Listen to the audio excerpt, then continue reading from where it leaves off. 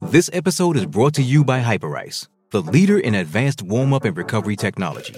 They have tons of innovative products, like Venom-heated wearables to help soothe sore back muscles, Normatec compression boots to speed up recovery and increase circulation, and Hypervolt massage guns to improve mobility. Loved by athletes like Naomi Osaka and Erling Haaland. Try them yourself. Get 10% off your order with the code MOVE at Hyperice.com. Introducing Royal Caribbean's newest ship, Icon of the Seas, the ultimate family vacation. The ultimate 6 slides, 8 neighborhoods, 0 compromise vacation. The ultimate never done that, can't wait to do it vacation. The ultimate chillin' by a different pool every day of the week vacation. This is the Icon of vacations. Icon of the Seas, arriving in 2024. Book today. Come seek the Royal Caribbean. Ships Registry, Bahamas. I'm Alex Rodriguez. And I'm Jason Kelly. From Bloomberg, this is The Deal. Each week, you'll hear us in conversation with business icons. This show will explore deal-making across sports, media, and entertainment. That is a harsh lesson in business. Sports is not as simple as bringing a bunch of big names together. I didn't want to do another stomp you out speech. It opened up so many more doors. The show is called The Deal. Listen to The Deal. Listen to The Deal on Spotify. Survivor 46 is here, and so is On Fire, the only official Survivor podcast, and we have a twist this season. The winner of Survivor 45, Dee Valladares, will be joining us every week. We're going behind the scenes of the biggest moments, the how and the why things happen, and the strategy and analysis you can only get from someone like me, a Survivor winner.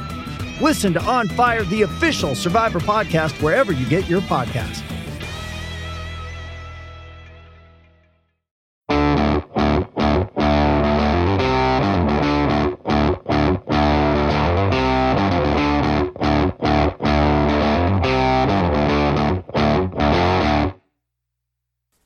Welcome, everybody, to the Hammer and Rails podcast. With you, as always, I'm your host, Andrew Ledman.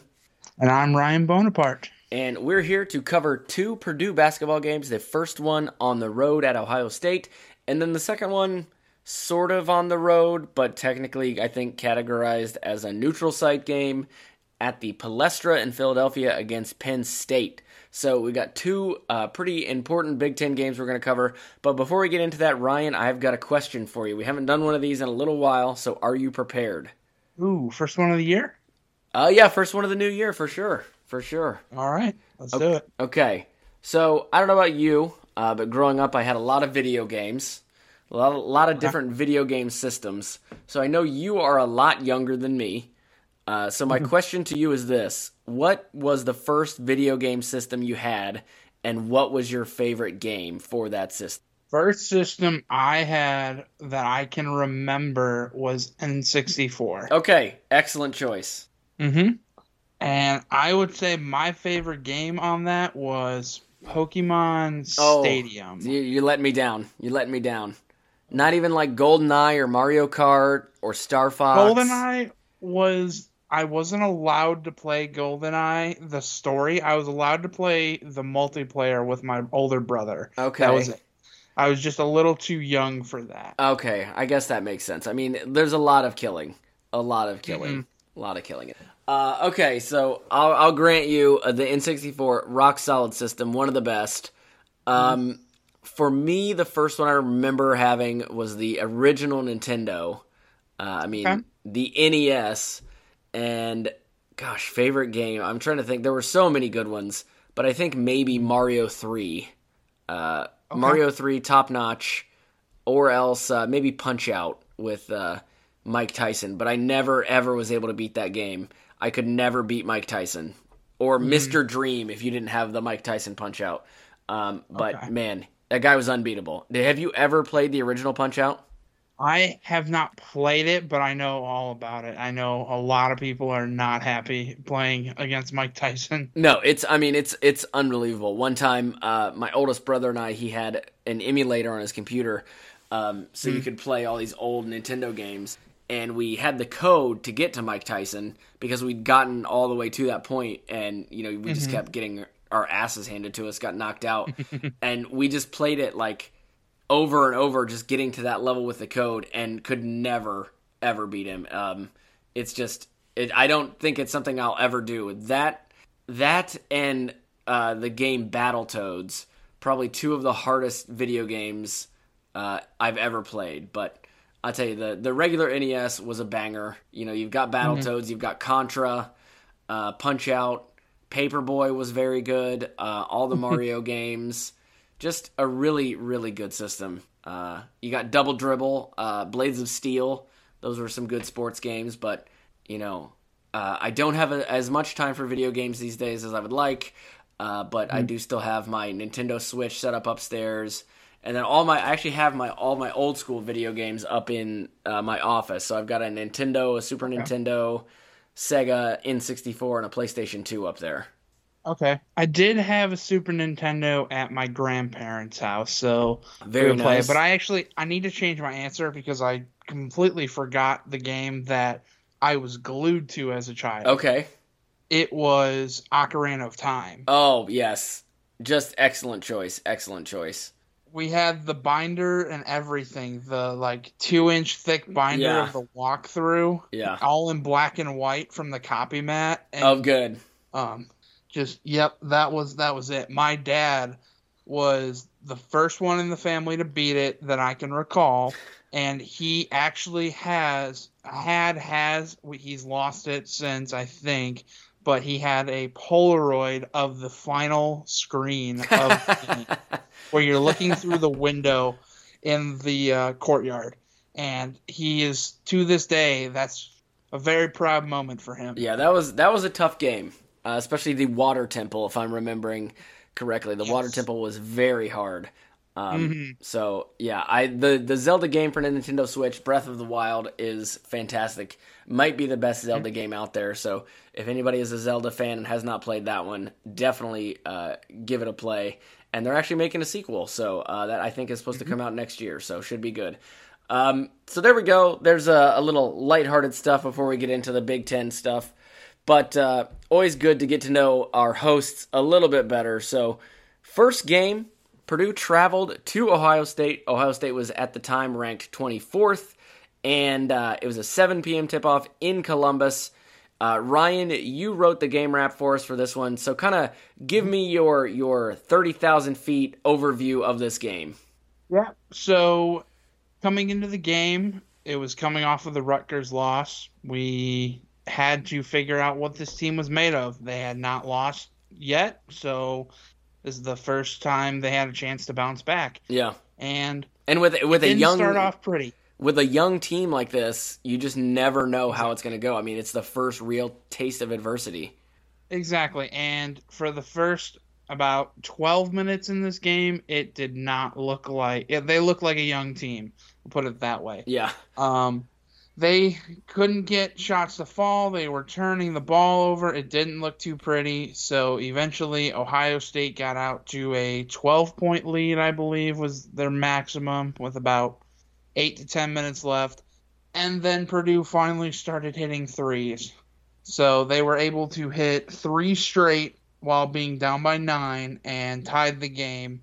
And Ohio State hit a 3 to end the half, and they went into the half down by 3. But it was just so positive of a momentum for Purdue going into halftime. It felt like they had just completely bounced back after a really struggling for the first 10 to 12 minutes. Yeah, I mean, it felt miraculous that Purdue was only down 3 going into the half and had clawed their way back after, as you said, playing very poorly for the first 10 or so minutes of the game. Mm-hmm. And then Ohio State is no slouch. They've got a lot of good guys on that team. I don't know if you might have heard this guy's name called during the game. Sensabaugh. He's a freshman. Gus Johnson told us that about 300 times during this game. Yeah, kind of like Purdue was number 1 at that time. For now, yeah. It's like, we get it, Gus. We know we lost. Don't have to tell us. Don't have to tell us a bunch of times, but we'll be forced to listen, I guess. Yeah, and also we can't not mention the fact that Zed Key did get hurt in that first half. Yes. He did not return the rest of the game. He went up for a rebound in front of Zach Edey, and Zach Edey, they collided, and he hurt his shoulder. So I believe they said it was a strained shoulder on the broadcast. So he was out after only 4 minutes of play. So that might have changed up their lineups for sure, but I don't really know if it changed their game plan because they went with Okpara, right? Okpara, yeah. And I mean, they're still both big guys, but when you're going up against Zach Edey, you kind of need more and more bodies. Yeah. So I'll tell you, it was difficult. It was a little confusing at first, knowing that their big guy was named Zed Key, and we have Zach Edey. And Gus Johnson can talk very fast sometimes. So when he was saying Zach Edey and Zed Key, and it was like, who are you? You got to enunciate here and take a breath, Gus, because I'm not sure which guy you're talking about. But yeah, it was very unfortunate for Ohio State that Zed Key did, injure his shoulder. I've not seen an update on if he is coming back in their next game or how he's doing, but we obviously wish him the best. So Purdue goes into halftime down 3. And I don't know if you saw the article that came out. I think it might have been in the JNC, talking about what Painter did after halftime, where he took, I believe, was it Fletcher Loyer? He took him, or was it Braden Smith? Took him out of the starting lineup and instead put in David Jenkins Jr. And he talked about it being a double positive. Yeah, a double positive is in the Journal and Courier. Talks about how, when you're taking out a guy who's been a starter and for the second half, your goal is to like motivate him to say, I believe in you, I trust you, but you got to take a minute, compose yourself, and get back out there. It was Fletcher Loyer, yeah, because he was 0 for 6 and had 4 turnovers in the first half. So in his place, he put in David Jenkins Jr., and Painter said, when you do something like that, you're always hoping for the double positive. You hope that the guy who you put in his place, looks at it as a great opportunity and plays well, and that the guy who you benched comes back in and, takes the time, composes himself, and plays how he can play. And that certainly worked out in Purdue's favor in this game because in the second half, both of those guys played really well. Yeah, they did. It was nice to see David Jenkins actually make shots. I mean, if he's shooting with less than 3 seconds on the shot clock, it seems to be automatic with him now. Yeah, it's like his sweet spot.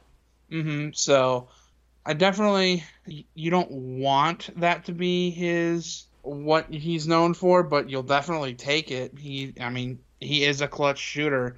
So, but he went 3 for 3 from beyond the arc in the second or in the game. I believe one of them was in the first half, if I'm not mistaken. But anyway, he finished with 9 points, and he's contributing. That's what you want out of him, and it's not enough just to be the person who takes the ball up, gives it off, and then does nothing else.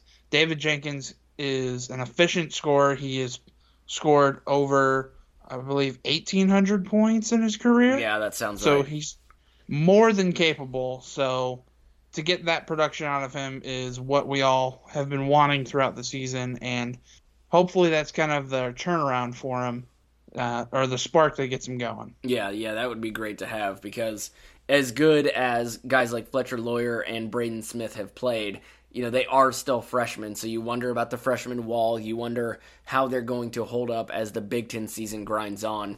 So as long as you can make the bench a strong point for this Purdue team, the better it will be. So, the second half was a wild back and forth, just like a lot of Purdue games have been recently. And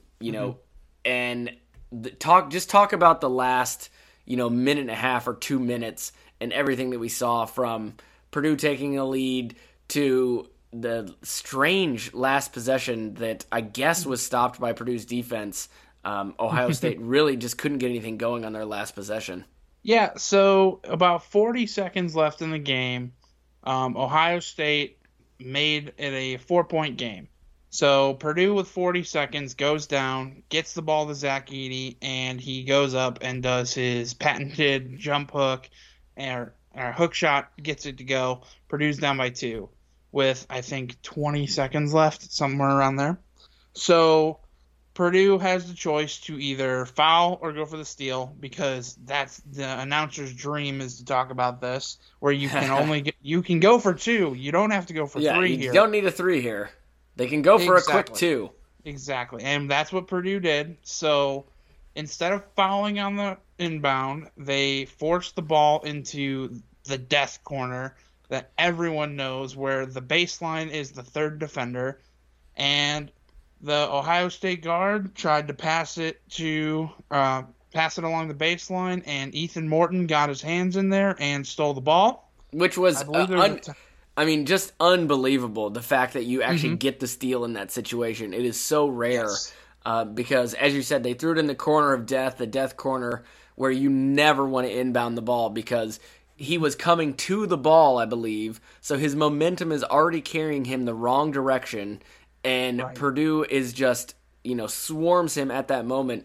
And Ethan Morton was able to just get his hands on the ball and just take it away.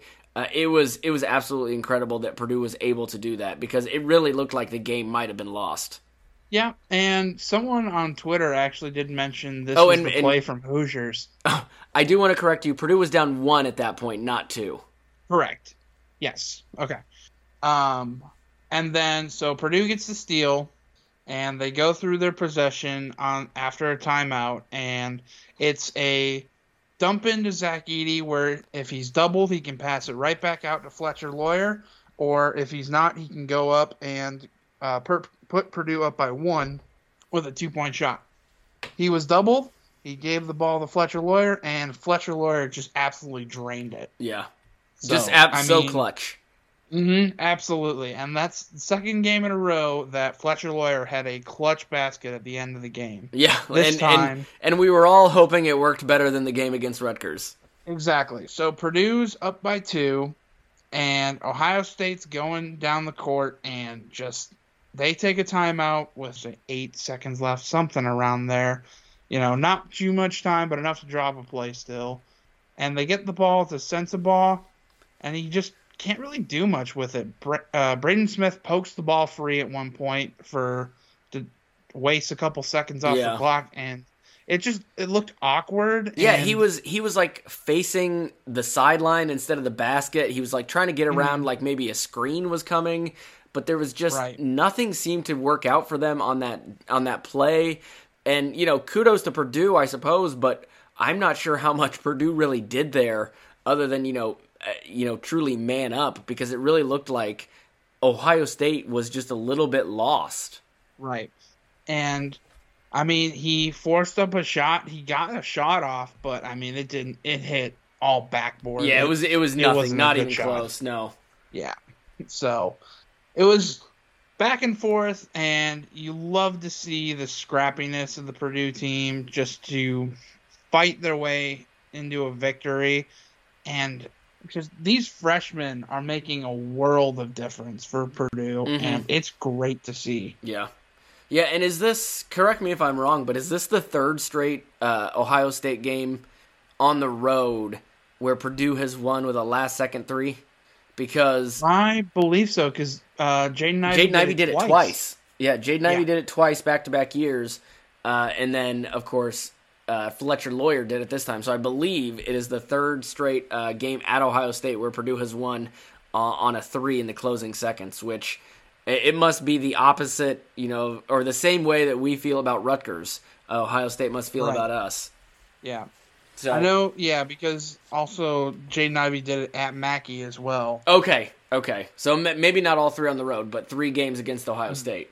Yeah, they may have only played once last year. Yeah, that could be. Yeah, so I think it's 3 straight times. But either way, having a good time against this opponent. So Ohio State doesn't scare Purdue athletics. We know that. Yes, it's always been true. So, it's just a great win. Go on the road. It's a quad 1 win in the net. It looks good in KenPom, which helps, seeding, helps ranking, helps everything. One of the best things about this game is Purdue really did find their 3-point shooting again. Even if they started a little rough, and we talked about Fletcher Lawyer was, I think, 0 for 6 in the first half. He wound up 3 for 6, so he was 3 for 3 in the second half.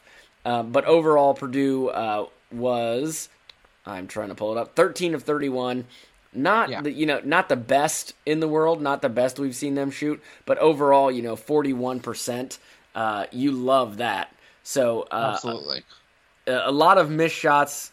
Lawyer, had that really bad first half, but as I talked about, Painter got the double positive with Lawyer having a good second half, as well as David Jenkins Jr. playing a good second half to start. So Purdue looked really good for a lot of the game, something that we hadn't seen them do, at least from deep. And then, Zach Edey, as always, got his 16 points, 11 rebounds.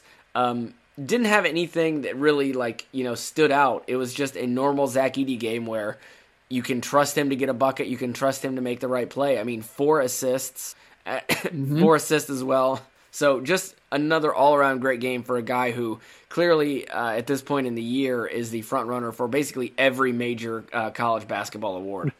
And how sad is it? That's a bad game for Zach Edey. Right? Yeah. 16-11 is bad for him statistically. I mean, that's just so impressive on his end. Just that the bar's so high. I mean, he shot 6 of 11, and that's awful for him shooting the ball. Yeah. If he's not shooting 75%, it's a bad night for him. And it's a plethora. He's just got everything going right now, and playing as many minutes as he does, it is amazing that he's kept this pace up, and we just really hope that he can continue it throughout the rest of the Big Ten because, as I said earlier, Big Ten season, incredibly hard, incredibly difficult, quite the grind. And, each week you think, oh, maybe we'll get a breath next week, but, you're back on the road, you're playing 2 games a week, you're playing 3 games a week. So, it's the Big Ten season is never easy, but Purdue found a way to win one on the road. So after this game, they were 3-1 in conference with their only loss to Rutgers. So that is it for this Ohio State game. We're going to take a break, come back, and talk about Purdue's game against Penn State at the Palestra in Philadelphia. I'm Alex Rodriguez. And I'm Jason Kelly. From Bloomberg, this is The Deal. Each week, you'll hear us in conversation with business icons. This show will explore deal-making across sports, media, and entertainment. That is a harsh lesson in business. Sports is not as simple as bringing a bunch of big names together. I didn't want to do another stomp you out speech. It opened up so many more doors. The show is called The Deal. Listen to The Deal. Listen to The Deal on Spotify. Hey, it's Kaylee Cuoco for Priceline. Ready to go to your happy place for a happy price? Well, why didn't you say so? Just download the Priceline app right now and save up to 60% on hotels. So whether it's Cousin Kevin's Kazoo Concert in Kansas City, go Kevin, or Becky's Bachelorette Bash in Bermuda, you never have to miss a trip ever again. So download the Priceline app today. Your savings are waiting. Go to your happy place for a happy price. Go to your happy price, Priceline. And we are back. So, Purdue, after winning on the road at Ohio State, decided to play what technically is characterized as a neutral court game, but I believe that might change later on, against Penn State in Philadelphia at the Palestra. So, before we get too deep into the game, Ryan, I want to ask you this. Did you know anything about the Palestra? Nope. I knew it was in Philadelphia. Yeah. I honestly didn't really either. I had heard of it, I think, vaguely in the past. I knew that it was a really old arena. But, some friends of mine were like, oh, I've always wanted to come to a game here. It's on my bucket list. And I'm like, okay. And I mean, if you're a longtime listener of the podcast, you'll know that basketball arenas, football stadiums don't really do a whole lot for me. I don't walk into arenas and just get overwhelmed by emotion.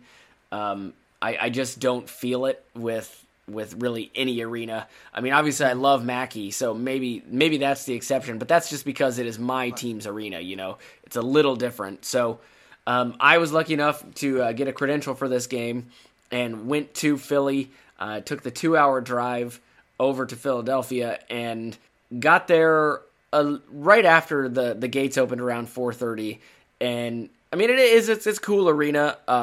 it's got the, you know, the field house look on the outside, so it's kind of just doesn't look like a basketball arena when you walk up to it. But maybe it's just because I grew up in the state of Indiana.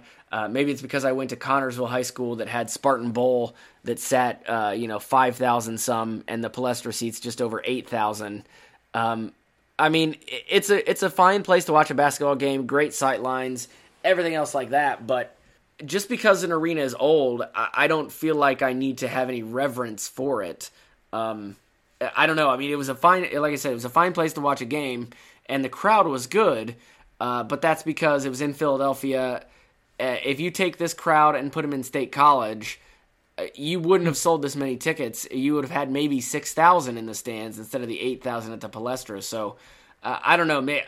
It was a fun game to attend. I was glad I went. I can say I've seen a game at the Palestra, but I don't think there's anything that really knocked my socks off about the arena or the venue in general. And maybe that's just me. I mean, are you a guy who walks into a stadium or arena and gets chills or is like, wow, I've always wanted to see a game here? I can with football stadiums, not so much basketball, because growing up in Indiana, it's like second hat. I mean, you go to these high school gyms that are seating 6,000-7,000, it's second nature to you. But then you go to a football stadium that's seating 110. Yeah, that's a little bit of a spectacle, but yeah. I mean, I went to a game a few years back at Michigan in the Big House, and I mean that was pretty cool to see. I mean, it was, it's a giant stadium, but again, I didn't walk in and say, "Oh my gosh, I'm going to remember this moment." This is the most beautiful grass I've ever seen. Like, have you seen the movie We don't Rudy? have the Rudy moment. Yeah, where the dad walks in and he's like, This is the most beautiful sight these eyes have ever seen. Yeah, and he starts crying. And the son's like, come on, Dad. I'm the son in that scenario. He's like, just let's go to our seats, man. It's just a stadium. So in the arena, it was easily, I mean, at most 15% Purdue fans. The rest was Penn State. And you could tell just by the color, because most of the Penn State fans were wearing white. The students were behind one of the baskets.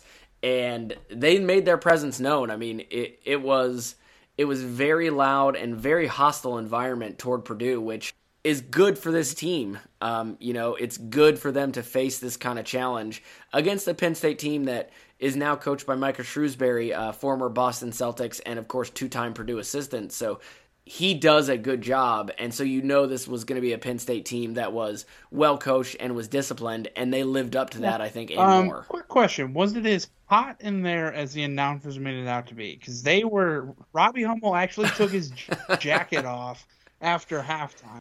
That's what I saw after I got home. I'll say so there's very limited media seating at the court level. So the majority of the people who are covering the game sit up in the very top. And so that's where I was. I did think it was a little warm, but nothing like it must have been down near them. Of course, it wasn't as crowded up where we are because, it was just media seating and it's like 15 people. Whereas as I walked around the arena, I mean, most of it is bench seating. It's not all bench seating. But I mean, people were just crammed into those seats. So I would imagine if you were in those bench sections, it was probably very, very toasty. Matt Painter, when he came in for the press conference, he was sweating bullets up there. And that's not normally how he looks after a game. So it must have been much hotter there around the bench as well. Matt Painter didn't get the water shower in this one? Maybe after, but I didn't see it as he came into the press conference. Yeah. So first half in this game was a tough one for Purdue. I mean, it was a lot like the Ohio State game, and Purdue had two guys who were going back and forth versus two guys Penn State had going back and forth, scoring the majority of their points.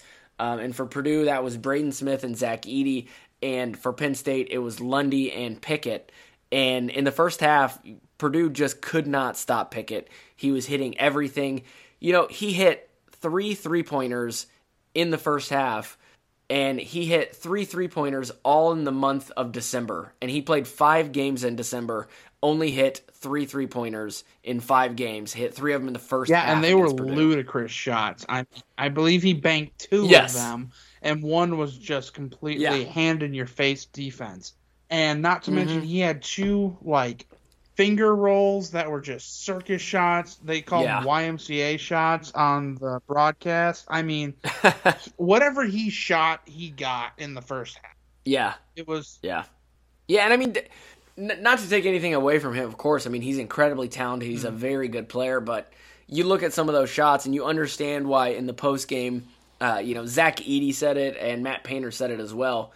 Even though they went into halftime down, I believe, 6, they didn't feel bad about where they were because they all felt, and I think, the eye test backs it up, that Penn State was just hitting some ridiculous shots. It wasn't because Purdue's defense was bad. It was, that they're hitting tough shots, and sometimes that happens. So you didn't feel bad about that if you were Purdue defensively. So that gave them some hope going into the locker room. Absolutely. And yeah, you knew water was going to eventually find its level in this game. And it was pretty much just the Zach Edey and Braden Smith show, as you mentioned in the first half for Purdue. I mean, it was either Zach Edey gets into the post, and for some reason, Penn State decided not to double Zach Edey in this game, and he took advantage of it. I mean, every time he would get to that right hook, and it was just automatic, it seemed like. And then... Yeah, I assume... Well, and then they found out, okay, we can't dump the ball into Zach Edey. They'll make it difficult for that. Okay, we'll have Braden Smith drive the lane and then throw up an oop. That's all they had to do. The lob, I believe, happened for Zach Edey 4 different times, and it was one of 2 plays, and it was just simple basketball for Purdue. Astounding. Yeah. So Purdue goes into halftime down 6, come back out of the second half, and they just looked like a completely different team. It was only 1 minute, I believe, and 34 seconds from when they came out of the second half to down 6 to taking the lead and never looking back. It was 1 minute and 34 seconds of game time. Fletcher Loyer had hit 2 threes in that time. Zach Edey added a bucket, and suddenly the 6-point lead was gone. Purdue was up 2. And then after that, it was just off to the races. As you said, Braden Smith with the pick and roll and Edey, he was just finding Edey on great shots. He was hitting pull-ups. He was hitting threes himself. Fletcher Loyer just absolutely had a fantastic game. The second half was just great for everyone all around. The defensive intensity was ramped up. Ethan Morton forced the turnover in the early minutes. Guys like Brandon Newman were diving all over the floor. Loyer hit the floor. Smith hit the floor. So really, I mean, the second half was the best Purdue's looked in quite a while. I said it was the best they've looked since Portland. Yep. And so Purdue had a 19-5 run at one point in the second half. And just to show you how well they did defensively, they allowed 37 points in the first half. Through the first 10 minutes of the second half, so fully one half of the second half, they had allowed just 9 points. So they locked down on defense after allowing 37 in the first half, only allowed 26 in the second. So anytime you can do that, you're going to have a good second half. And Purdue was just able to clamp down on a Penn State team who had really played well up until this point, who really kind of been a surprising team so far in the Big Ten. And this was a game that was a prime upset opportunity for Penn State. And you saw it really just Purdue decided to put their 2 best defenders on Seth Lundy and Jalen Pickett. It was as simple as that. If Purdue was in a high pick and roll, they would not switch Zach Edey onto Jalen Pickett.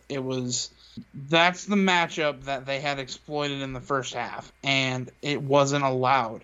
You saw it with Ethan Morton was all over the court, and when Ethan Morton went off, it was Brandon Newman who came on and was that defender. It was lateral quickness was just on point in this game, and the defense is really what was the catalyst. I mean, there were even some points where some turnovers that should have been turnovers weren't forced and led to some Penn State points. I think that's the first basket they had in the second half was off of what should have been a Purdue turnover that just ended up getting kicked out for a 3. So, I mean, like, little things like that, and if that's really all the damage that's happening, you're in a good spot. I mean, it got to the point where Coach Shrewsbury was just so fed up with everything in the game. He got, I believe, the second technical of his coaching career. Yeah. So yeah. Purdue did a really good job at making everyone unhappy on the Penn State side in the second half. Nag. Yeah, and in the post-game press conference, Shrewsbury kind of went off on the officials and just Big Ten officiating in general. And I retweeted it on our account, but I thought he made some really good points. And I thought it was interesting. He said when he was playing the game against Michigan, the officials called him by the wrong name, or at least one official, I should say, didn't even know his name. And he's like, that's just not professional. You know, we've got to do better as a conference. Talking about how games are officiated differently, game to game or half to half, and they really need to determine what the point is of Big Ten officiating.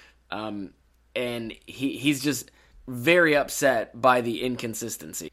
And I think he's got an excellent point. You really want it just to be consistent with what they're going to face in the tournament. Like, both teams combined to shoot 10 free throws in this game. That's not going to happen in an NCAA tournament, especially when you have one of your players is 7'4", like, and people are hanging on Zach Edey day in day out. So, yeah, all the time. It's not going to happen in a tournament setting, and people are saying this is, part of the reason there's not Big Ten success in the tournament. It's because you're playing two different styles. And you have to learn a new style on the fly. Like, it makes sense, and there's merit to it, but... There's merit to it, but I'm not sure I buy it. I don't know that I believe how games are officiated has caused the Big Ten to, not win a national title since 2000 in Michigan State. But I understand the argument. I just don't buy it wholesale like some people do. Right. I think the problem the Big Ten has had is they have not had the elite guards. And guards are how you win in the NCAA tournament. I mean, you look at the most recent top draft picks, most of them have not been, guards from the Big Ten. And, there are exceptions here and there, of course. But I think generally you see the highest draft picks have been from other conferences. And that's generally how you win in the NCAA tournament. Officiating has been bad, but I don't think you can solely blame it on that. But either way, I think we both agree. Shrewsbury made some points that are accurate, and that Kevin Warren really has to look at trying to fix what is going on with this Big Ten officiating, because it is not good. I mean, and it's a double-edged sword too, because you see Zach Edey has not faced foul trouble this year. He had one foul in this game. I believe he had one foul in the Ohio State game. Like, he's not picking up his personal fouls.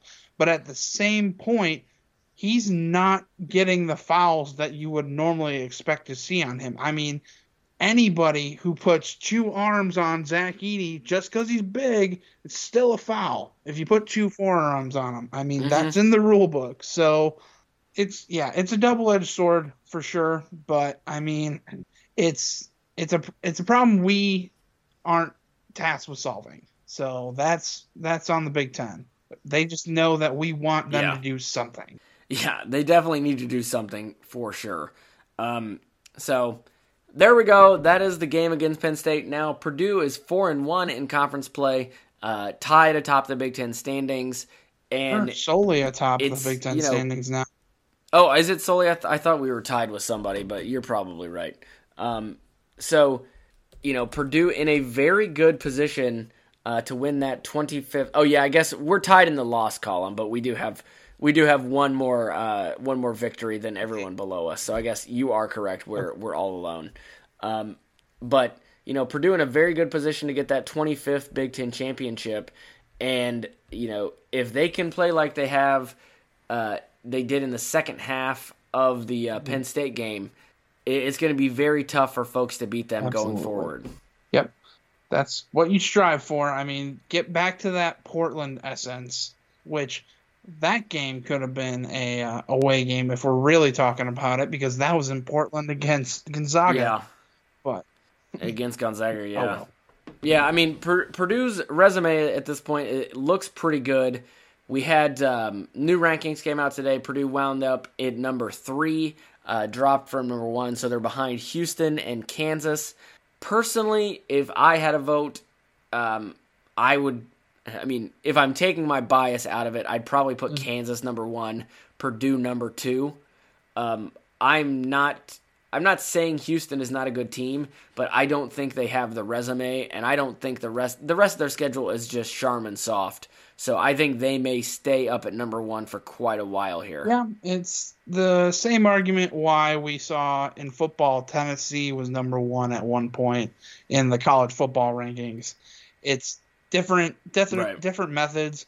At the end of the day, if you get a 1 seed, I don't think Houston's going to choose a location in Columbus that Purdue would end up wanting. So yeah, I probably think we'll not. be okay.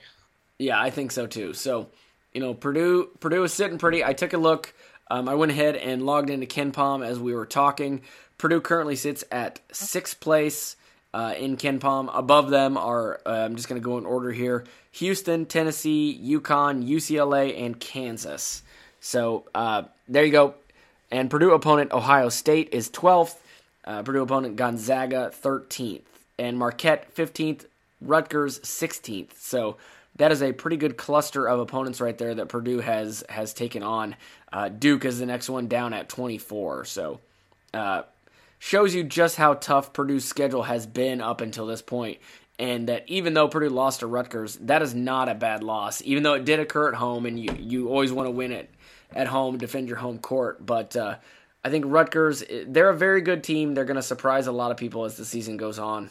But, we from this point on, Purdue is rooting for everybody in any game who can help them win a Big Ten championship, however that may be. I think I've told this story on the pod before, but I remember a few years ago, I think it was back when I was still at Purdue, we saw Wisconsin and IU playing, and Wisconsin ended up beating IU on a banked-in shot with just a few seconds left in the game.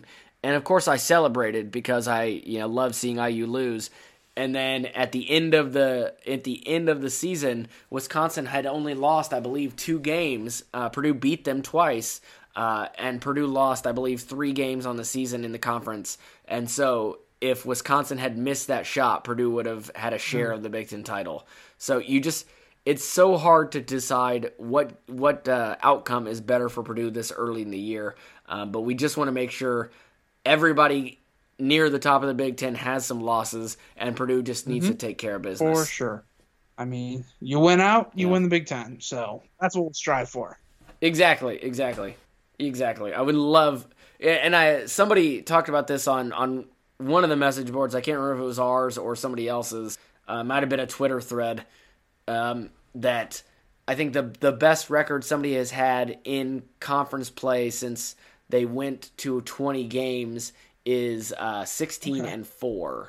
So no one has had better than 16-4 in the Big Ten once they turn to 20 games. So Purdue, even if they lose 3 more games, likely would still be able to win the conference. So that is just something to keep in mind as we go through this grind of a Big Ten. Yeah.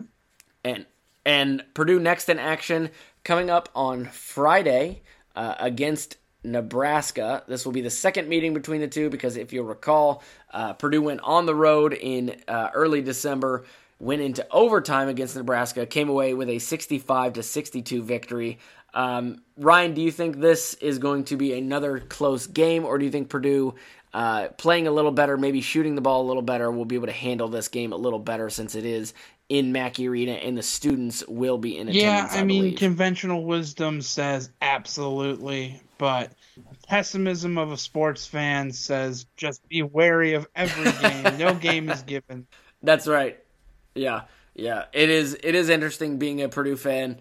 You know, you're optimistic about the future, but you're snake bitten and you're waiting for that other shoe to drop at all times. So we're trying to stay positive. It's been one of the more entertaining years that I can recall. So Purdue currently sits atop the Big Ten, number 3 in the country. You know, what a time to be alive.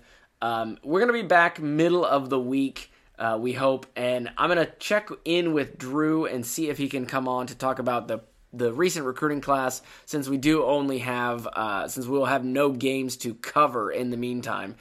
So if we can get that coordinated, that would be great. Give you a look into the most recent recruiting class and the first one signed by new Boilermaker head coach Ryan Walters. Look for that the middle of the week. For Ryan and myself, thank you for listening. Till next time, Boiler up.